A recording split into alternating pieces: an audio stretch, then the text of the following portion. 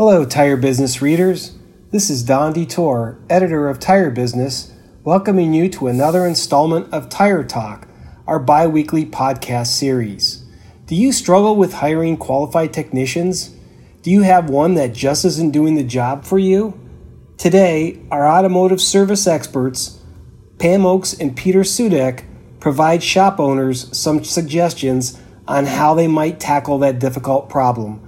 Take it away, Pam and Peter. Thanks, Don. Got questions? We've got answers. I'm automotive professional Pam Oakes, along with Peter Sudek. This week's episode of Tire Talk, Scott, a shop owner from Richmond, Virginia, asks, I'm having a tough time finding qualified technicians. I have one. He's a master certified tech who's good, but really lacks ambition, even cleaning up after himself. Wow. I ask almost every day, but it just seems to get worse. Every week we take a half hour to do cleanup. Just about every time he disappears, test drive, working on another tough job, etc., etc. Hate to see that house, huh?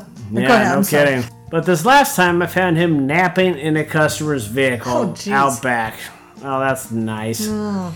He knows that he's got me because of his knowledge, but I just can't do this anymore. No, you can't. Unfortunately, demand for qualified techs, it's still rising, and it doesn't appear there's going to be any relief. The number of techs retiring or aging out like we had, Peter, it's climbing. Yeah, a lot of them don't want to go to school, but this isn't anything new either. We saw a big spike of tech demand at the shop about 10 years ago. It's just a growing problem.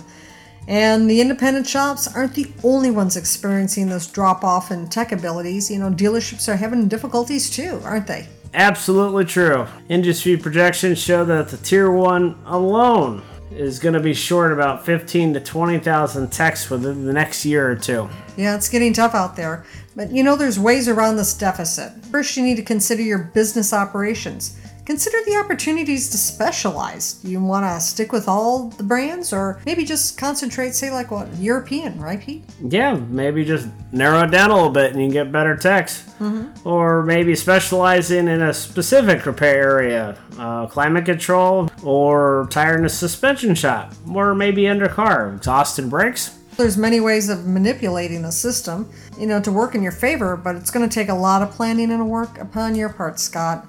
And having a sit-down heart-to-heart with that tech. Bad attitudes are infectious, and it doesn't matter how good that tech is, and that type of temperament in the shop is deadly to the morale and the bottom line.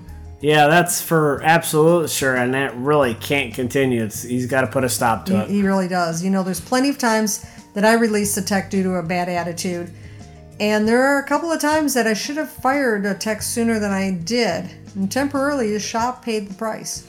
Yeah, I've seen that happen. I know it's hard, but it's all about the reputation as a business owner at the shop and in the community. That's right. It's your business. It's your business, Scott.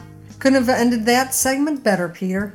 Well, Scott, good luck getting your employees motivated, and hope you can straighten that one out. I hope so, too. Got questions? Tire Talk has common sense answers helping you, helping your customers. Don, tell our listeners where they can contact us. And until next time, take care. Thanks, Pam. Do you have an automotive service question for Pam and Peter? Email them at tiretalk@crane.com.